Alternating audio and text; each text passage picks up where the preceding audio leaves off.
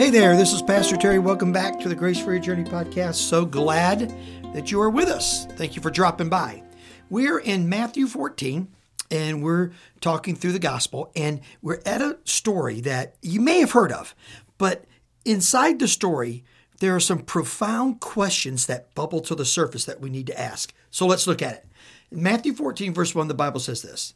Now, at that time, Herod the Tetrarch heard about the fame of Jesus. Of course, Jesus was doing miracles, casting out devils. People all over had heard about Jesus, that particular region anyway, had heard about Jesus for sure.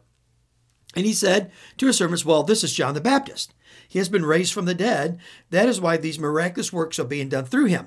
Now, John the Baptist was Jesus' cousin who prepared the way for his message. He came preaching repentance, turning from your sin, turning from the old religious system to embrace the new system, Jesus and the gospel that was coming. That's who John the Baptist was. Well, Herod goes on and describes how he had him killed. Check this out. For Herod had seized John and bound him, put him in prison for the sake of Herodias, his brother Philip's wife.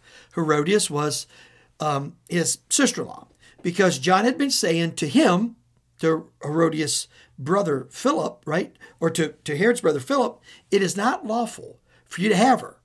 And though he wanted to put him to death, he feared the people because they held him to be a prophet. But when Herod's birthday came, the daughter of Herodias danced before the company and pleased them. So it was a big birthday, big party, big blowout, a lot of people there. Herodias' daughter, very pretty, came and danced unbelievably provocatively before the gang, right? So after this happened, it pleased him so much that he promised with an oath to give her whatever she asked for. Now, prompted by her mother, she said, give me the head of John the Baptist here on a platter. And now the king was very sorry. Because of his oaths and his guest, he commanded it to be given. Oh man, he got sucked in by a woman. Can you believe that? So now look at this. Prompted by her mother, she said, give me the head of John the Baptist on a platter. That's very, very important because we'll talk about that in a minute. Now, and the king was sorry, but because of his oaths, he had to do it because his guests heard it. Now he sent and had John beheaded in the prison, and his head was brought on a platter.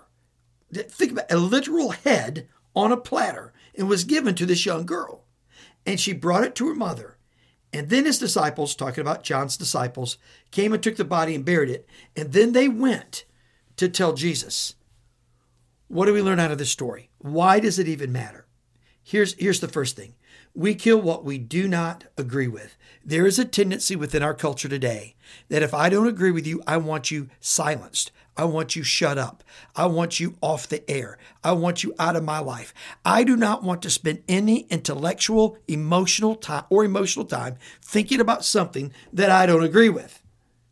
This is really bad for your life because there are people who are going to speak things into your life that you don't like, that you might need to hear. You know, there's a difference between what you like and what you need, what you want and what you have to be successful. There are people going to come in and around you, going to be speaking things that are going to grate on your last nerve. They're going to challenge everything that you think you know.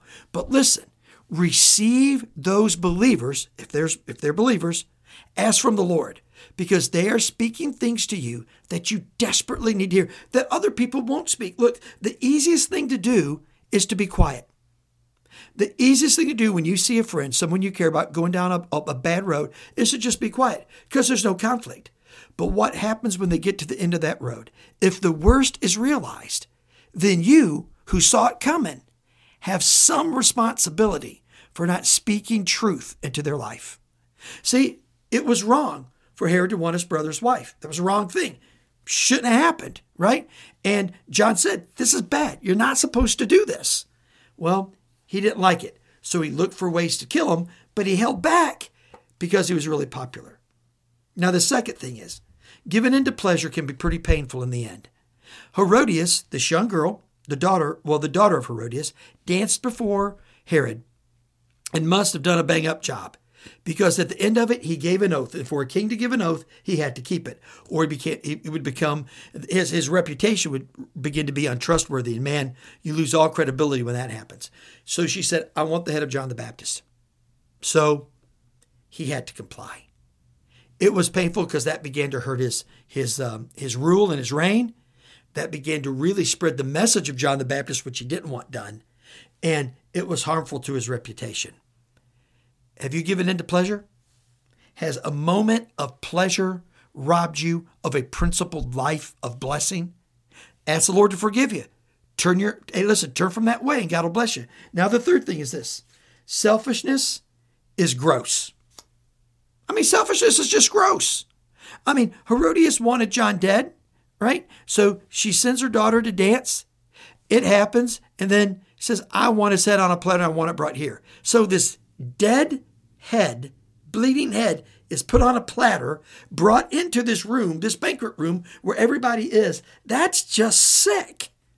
But selfishness will drive you to do unbelievably sick and gross things to other people. Maybe not put their head on a platter. That's a little extreme today, right? Of course it is.